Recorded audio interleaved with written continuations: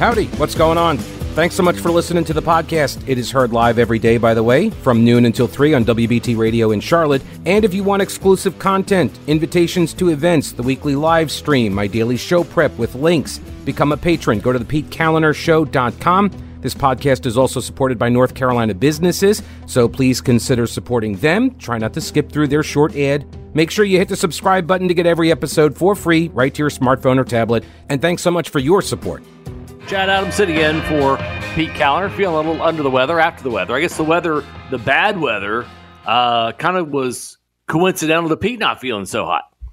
I don't know. I'm not going to make fun of him. Look, he's a good friend, but it's fun to pick on him. Give him a hard time. Weather got bad. Pete had to take a day or two. He needed, you know what? I know what it was. I figured out what it was. He's having climate anxiety.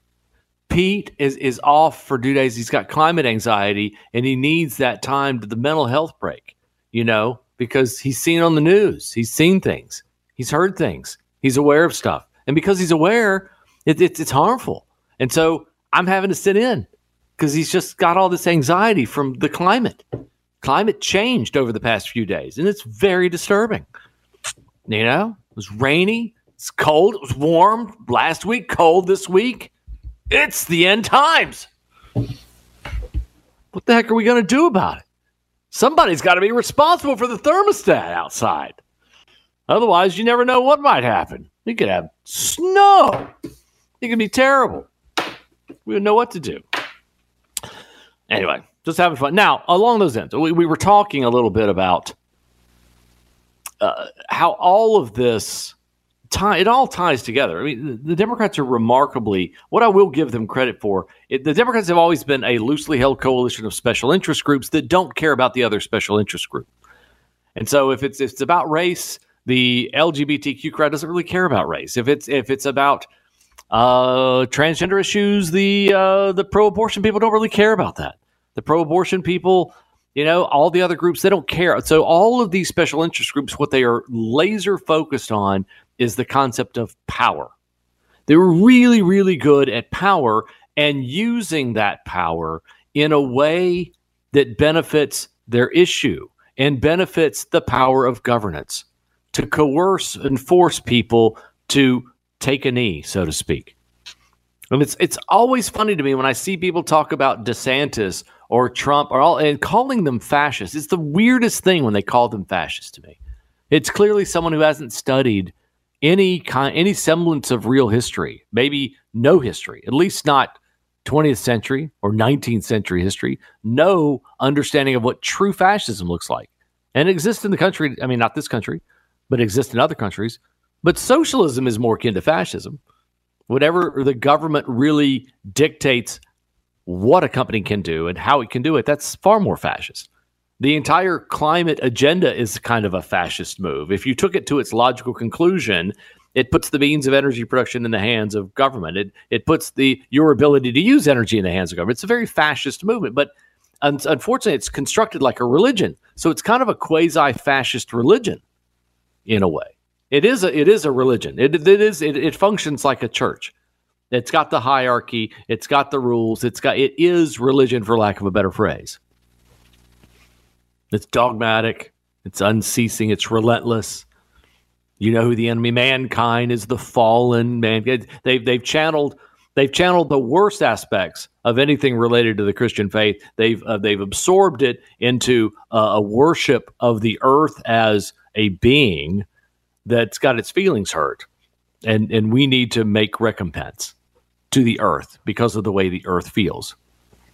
Something along those lines. Now, tying it all together, and I'm going to go back because it's now a topic. It's been around for a while. I'm kind of surprised it never took off, but we're seeing all these TikTok videos of these kids that are very upset, and it's kind of a snowflake-ish way of being. These kids are just not equipped. And again, I'm not referring to all. There's some amazing young people out there.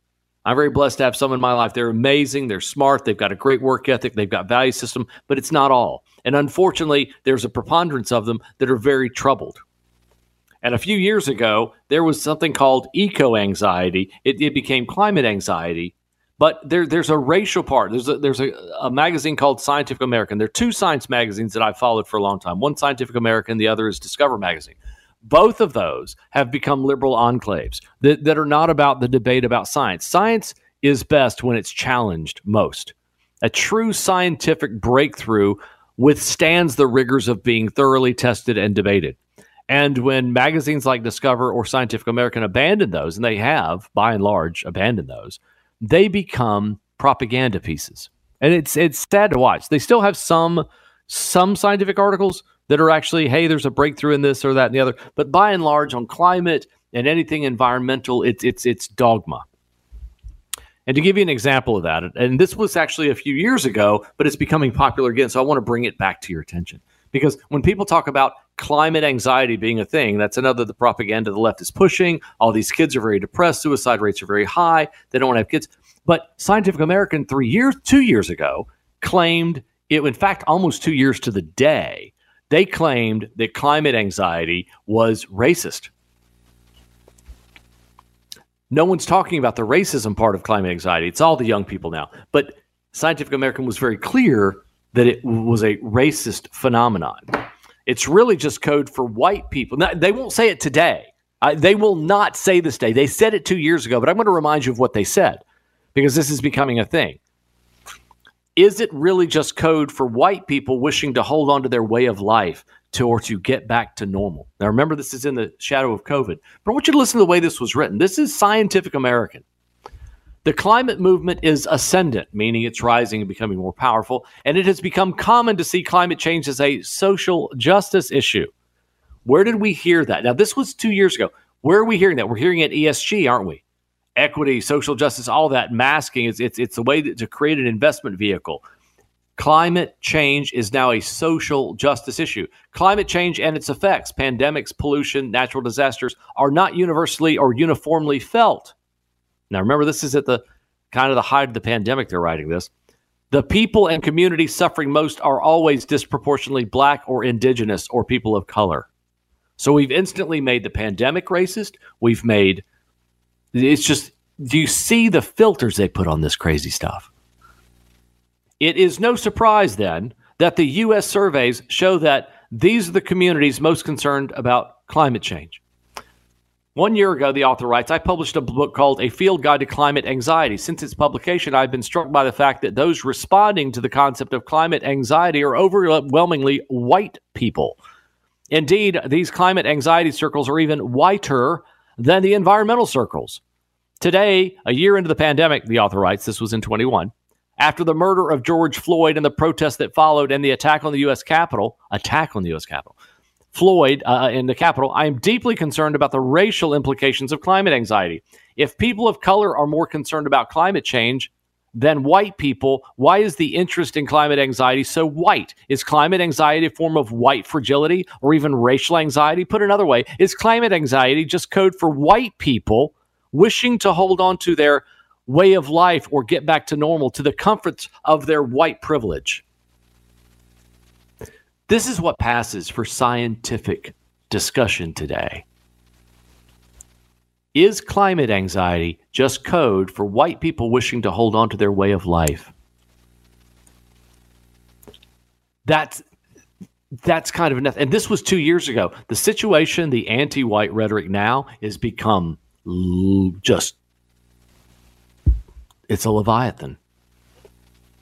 The way to push that concept around. Remember, this was just climate anxiety 2 years ago, making it white. The white response to climate change is literally suffocating to people of color. Climate anxiety can operate like white fragility, sucking up all the oxygen in the room and devoting resources toward appeasing the dominant group. As climate refugees are framed as a climate security threat, will the climate anxious recognize their role in displacing people? In other words, climate change caused by white people who now feel guilty about it, and they've hurt all the people of color, that white people brought this on the world, unleashed this on the world. Everything that's bad in the world is because of white people.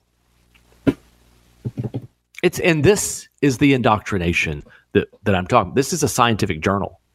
He calls the anxiety. It's white guilt. Climate anxiety is just white guilt. Everything's you white people cause the problem, and you feel bad about it because you want to return to your white privilege. It only affects. It's just I'm reading this article in Scientific American, and It's here's part of it. I'm not reading you all of it. It's surprisingly short step from chronic fear of environmental doom, as the American Psychological Association defines eco-anxiety, to xenophobia and fascism. There's that word. The left loves to throw around the word fascism. Racism is not an accidental byproduct of environmentalism. It has been a constant reference point. This author wrote The Ecological Order. Early environmentalists in the U.S. were anti-immigrant eugenicists whose ideas were later adopted. This is interesting because the early environmentalists were lefties. They were progressives. This is funny. She's trying to act like the progressive movement is unattached to the eugenics movement, which sterilized people. And sterilization happened in North Carolina. Democrats pushed that and had it in place until 1972 in North Carolina. It was just settled during the McCrory administration. They took care of that in the best way they could. The U.S. were the early environmentalists in the U.S. were anti-immigrant eugenicists whose ideas were later adopted by Nazis, who were true fascists. They were the National Socialists, to implement their blood and soil ideology. In a recent dramatic example, the gunman of the 2019 El Paso shooting was motivated by despair about the ecological fate of the planet. My whole life, I've been preparing for a future that currently doesn't exist. Intense emotions mobilize people, but not always for the good of the life on the planet. Today's progressives espouse climate change as the greatest existential threat of our time, a claim that ignores people who have been experiencing existential threats for much longer: slavery, colonialism, ongoing police brutality. We can't neglect history to save the future. So in other words, she's saying they didn't go far enough. That white people haven't gone far enough. This is interesting because she's again saying that only one group has suffered from slavery. Only one group has suffered colonialism or police brutality on the planet. She's just wrong. They're just wrong. There were, 1.25 million white slaves in Northern Africa through the Ottoman Empire. This is unbelievable. There's no group of individuals that at some point in history haven't been marginalized by another group. I'm sorry, it's the fact, it's the truth. Only in America did it get really made right in as best as it could be. Only in one. But to sit here and say, look, this climate anxiety crap, you're spoon-feeding kids the death of the planet, and she's acting like only white people are doing it. Only white people have this problem. And make no mistake, this seething racism is beneath us. It's behind all what you're seeing. You would have thought 50 years after Martin Luther King, you would have thought that, and we are not I don't care what they say, we're not a racist country. But I'll tell you what, beating this kind of drum of racist anxiety and racial everything and white privilege, and beating the drum that it's all, when the Memphis police brutality happened, it was interesting. It was a situation. There were 5 black cops that beat a black kid to death. It was horrible. It was brutal. It went off the front pages in 3-4 days, where George Floyd lingered all summer and people burned buildings down. But for the race of the perpetrators. They're bad people that do bad things. It's not a poster for a systemic problem in the nation. A nation that recognizes and goes after all of these things to make them better. We are not a racist society. We're not a transphobic society. We're not a homophobic society. We're none of those things. It's always these tiny, loud groups that try to make it that way. And they usurp the power of others. In other words, I guarantee you the folks who fought so hard for civil rights that know that there's not a civil rights problem are now being usurped by other people that are trying to adopt their movement. The trans movement tries to adopt that, or suck all the oxygen out of the room, for lack of a better phrase, for the LGBTQ movement. And women's rights, women fought so hard for so long for so many rights, and it's being usurped by the trans movement. To have men competing against women and women are supposed to just take it? This is just the kind of wackadoo stuff. Absolute wackadoo. Bob, welcome to the show. How the heck are you? Bob, are you there? Hello, Bob. At a laboratory, a climate-centered lab, and I can tell you for an absolute certainty that this global warming thing is a terrible hoax. It's the most successful hoax in the history of the world. Sorry now, wait, Bob? The leftists are using it. Bob, you're a former climate researcher, right? That's correct. Okay, so now you're saying you've gone from a climate researcher. Where have you always had that opinion, or did your opinion shift over time? No, I know the physics. I know the engineering facts. Well, I mean, I've studied people like Richard Lindzen and Pat Michaels and the University of Alabama folks. Richard Lindzen, that's the man. Yes, he is the man.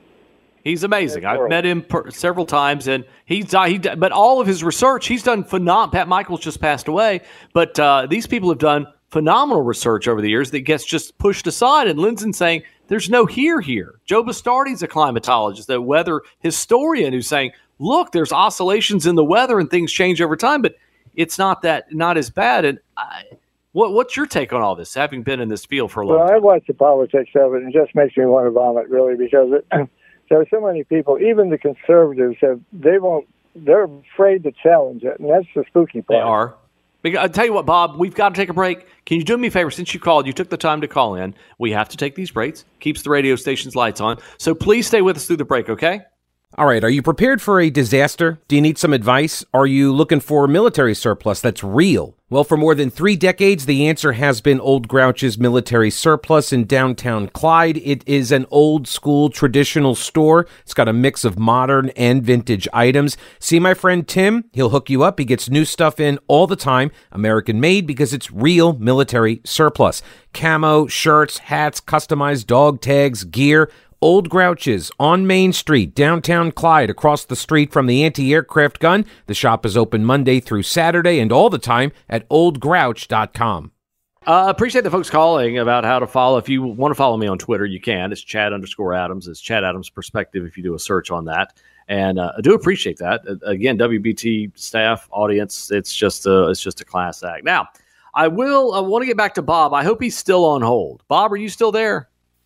Yeah, I'm here. Okay. So a climate researcher, you've done this for some time. You see that it's completely hyperbole at this point. It's a climate change doom and gloom scenario. It's always, some kind of taking away rights and freedoms under the auspices of saving the planet. So at what point did you realize how bad it was? What was kind of the catalyst for you? Well, the reality is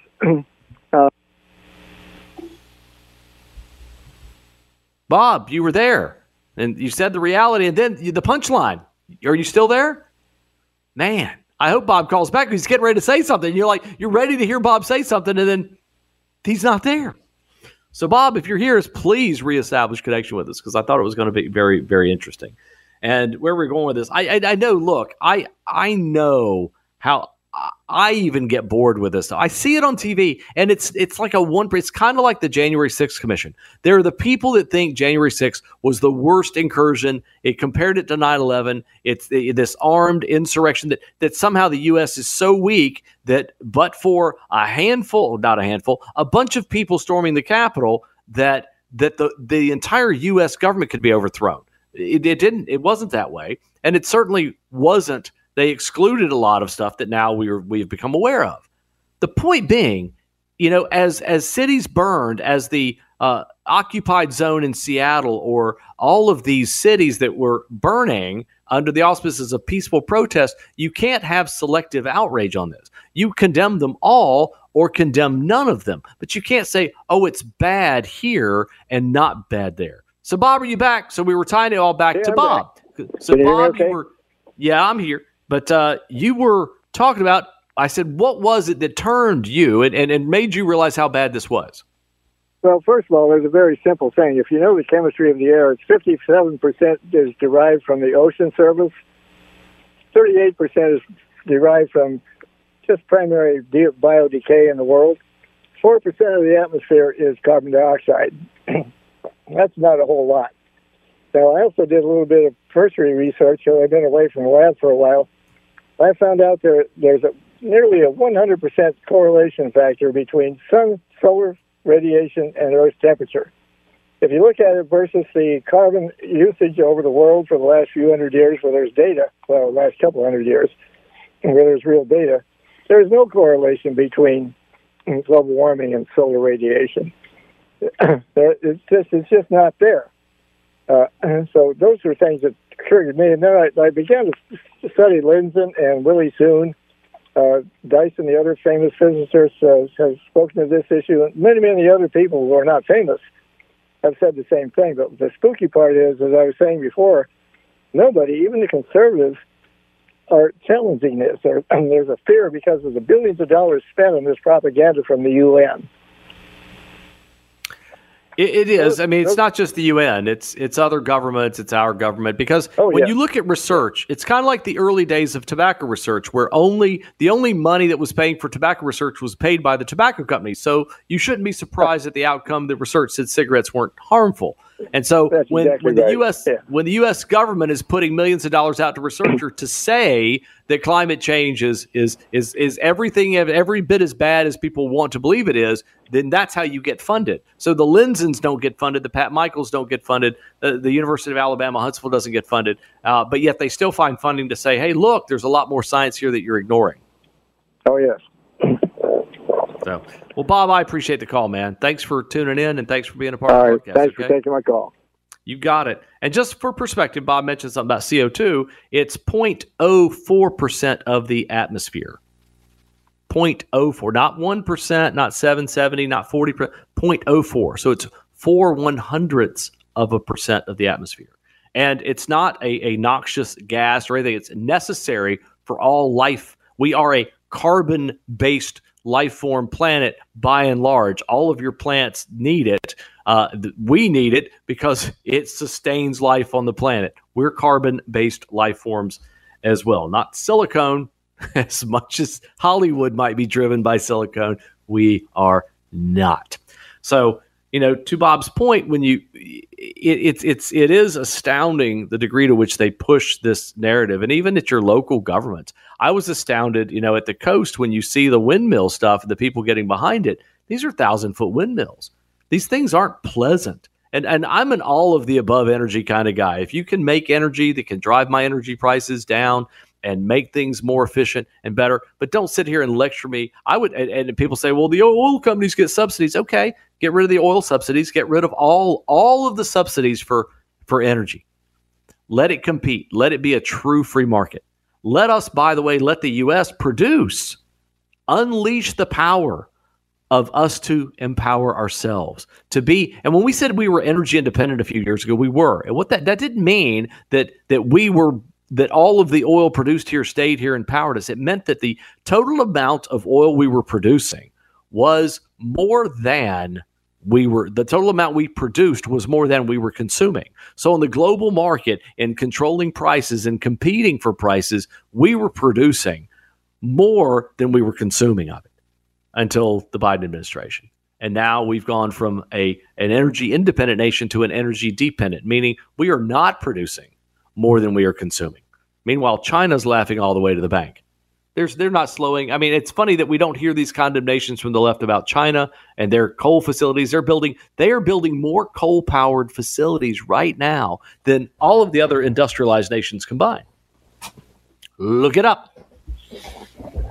And unfortunately, you can also, if you have a medical condition, you go to Dr. Google and you can find out. You'll think all roads, by the way, you sprain your ankle, you look enough, you'll find that you have some horrible deteriorating disease on Dr. Google. So the point being, be very cognizant of when you see, and if anything here, what we want you to do is be aware when you see stuff, when your city council or when your county commission starts talking about the role of government is for housing insecurity. Notice they use these very psychological phrases.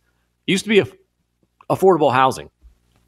And by the way, the left is really good at changing phrases. You know that. We talked about it was global warming years ago. That's kind of lost. So it's climate change now. And if you look back, you go, well, it used to be affordable housing. Now it's housing insecurity. It's climate. It used to be eco anxiety. It's now climate anxiety. It used to be, there's so many different phrases that the left uses that when they lose favor, they become unpopular. They create new phrases. And this whole cisgender 60 or 59 different gender stuff, it's just a bunch of hooey. It really, really is. We're better than this. As humans, we're better than this. I mean, can you imagine if all of a sudden some other form of life on the planet became sentient in some way that was able to communicate like we do, and it's observing us and looking at us, and it's trying to understand why we say and do the things we do, it would make very little sense. The entirety of the special interest, the overload on special interest. And in fact, I love to look at it this way. A lot of these things you see that occupy a lot of the space in news now is because life got so good that we had to focus, we had to major in minor things. And we've done a very good job of majoring in minor things. Not for the betterment of society, but to the detriment of her. Kind of the fall of Rome side of the equation. Now, before we get into this, I do want to mention something before we get to the end of the show. I don't want to mumble through it like Biden would. So Roy Cooper about 2 hours ago tweeted, and he doesn't tweet. Most of his are written, even though it's written under his name. It's often funny when you read the governor's tweets because they're written in third person. It'll say, "Today, Governor Cooper," and it's from him. So after about the first year, I was correcting them pretty regularly, saying, "Hey, why don't you guys, figure out a distinction?" And they finally said, "Tweets written by the governor will be signed RC for Roy Cooper." They didn't say for the Roy Cooper part. It's me, but they said RC. This one's not an RC. It's been 2 years since the American Rescue Plan was passed by Congress because all things that happen in D.C., this governor loves. I mean, he's drawn to it like ice cream on a hot summer day. So the American Rescue Plan was passed by Congress, enabling North Carolina to make historic investments, including connecting more houses to high-speed internet, updating water infrastructure, and supporting child care centers. Because that's what he sees. Our governor is a nanny state governor. He believes that the government is there to provide everything for you, because anything that didn't work out in life is not your fault. It's someone else's fault, and thus someone needs to be held to account. And if only we could do all this. Now, I say that because I'm going to a very specific area, which is high-speed internet. There's been a lot for the past 5 or 6 years about putting all of this infrastructure, spending billions of dollars putting high-speed internet the last mile to get high-speed internet to people's houses. Meanwhile, in the private sector, cell phone companies are putting in 5G, a massive infrastructure of high-speed wirelessly, something that's been around for a couple decades now, in case people weren't paying attention. When you travel abroad, if you were to go to places like Costa Rica or even in our own U.S. territory of Puerto Rico, you would know very mountainous territories, very difficult to get infrastructure in and out of. They didn't use, Puerto Rico's got plenty of governmental problems because they're completely dependent on the U.S. If ever there's a cautionary tale, my childhood home of Puerto Rico is it, about the horrific nature of what ends up to a place when the U.S. government tries to do everything for everybody. It ruins the nation.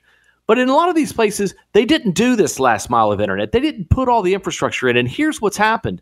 Cell phone use has become so much cheaper, and internet access via cell phones is in place, and it's so much cheaper that all of the billions in infrastructure we're going to spend on this last mile of internet for a wire, it's going to be wasted. That's going to be outdated technology. And this is the problem when government gets into things it shouldn't be doing, like internet to people's homes. The private sector does a phenomenal job of making sure that happens over time. It does. And we're going to spend all of this money for stuff that's going to be worthless, if not already worthless in many regards. I'm amazed when I'm in the green swamp driving through Nowhereville, North Carolina. I still have cell phone and internet coverage on my phone, traveling at 65 miles an hour. It's kind of like the deer hunting situation, right? You go in the woods, you're hunting deer, you're all camouflaged out, you're not making a noise, and you get that deer, or you're traveling at 70 miles an hour in a car and it jumps out in front of you. Those wily critters, those whitetail that they are. But just worth mentioning that the government shouldn't be doing things that the private sector will address anyway over time, regardless, and do it in a much more efficient and cheaper manner. And speaking of those things, it's kind of to end on a high note, for lack of a better note. I was noticing, I tweeted something earlier about Great Britain is making you register your chickens. People in Great Britain who keep chickens in their back gardens will have to register them with the government under proposed new rules to crack down on bird flu. Now, I would have thought it was about, because so many people are getting chickens because it's expensive. So you would think that they're wanting to get, the eggs are expensive, so they want to get chickens, they want to make their own eggs. While those who own 50 or more birds, such as chicken farmers, have to register their flock, currently people who have birds for their own supply of eggs as pets do not. Under the proposed new rules being consulted on by government, bird owners would be required to update their information on an annual basis. So I tweeted, said, hey, look, you see things like this, you go right back to 1984, not the year, but the book, and you go, hey, when the government wants you to register a flipping chicken, you kind of reached peak government, haven't you? The people talk about peak oil. That ought to be my book. Have we reached peak government? And clearly, I would have thought in the 90s we did. I listened to Biden and the Democrats today. We haven't anywhere close to peak government. I guess socialism would be peak government, and the Democrats want to push for peak government. So a wily Adam Love, who's a listener to this broadcast and someone who's active on Twitter, said, Chad, well, North Carolina's already done that. They did. He's correct. Back in 2015, so it was done years ago, but I don't think it's ever been lifted. State veterinarian Doug Meckles announced additional precautions that are being placed in North Carolina to prepare for possible introduction of highly pathogenic avian flu. This was back in 2015. The North Carolina Department of Agriculture and Consumer Services is requiring all poultry owners, regardless of the number of birds, to register for an NC Farm ID number. This will facilitate the department in alerting poultry owners about an outbreak, especially owners in close proximity to a positive farm. Now, on the one hand, this calls back to a founding quote, and I think it was Franklin who may have said it, and I could be wrong, that those who would trade freedom for security deserve neither.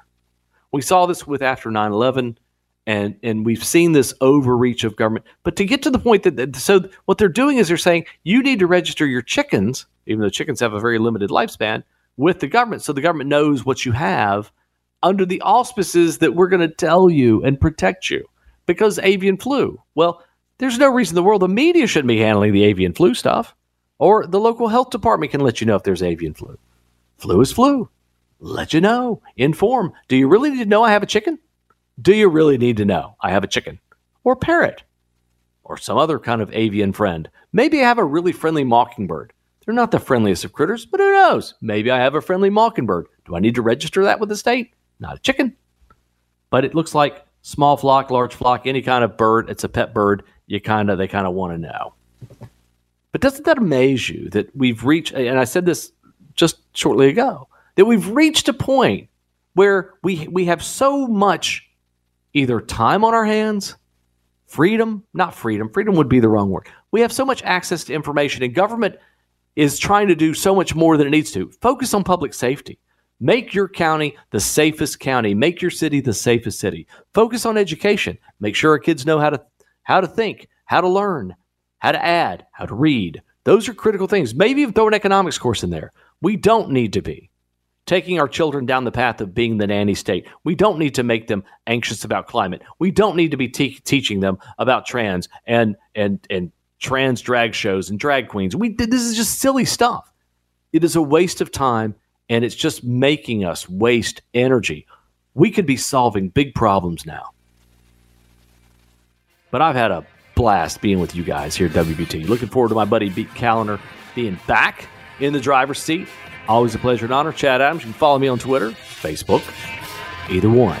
Always a pleasure. Folks, thanks. Thanks to the staff, WBT. Have a great weekend.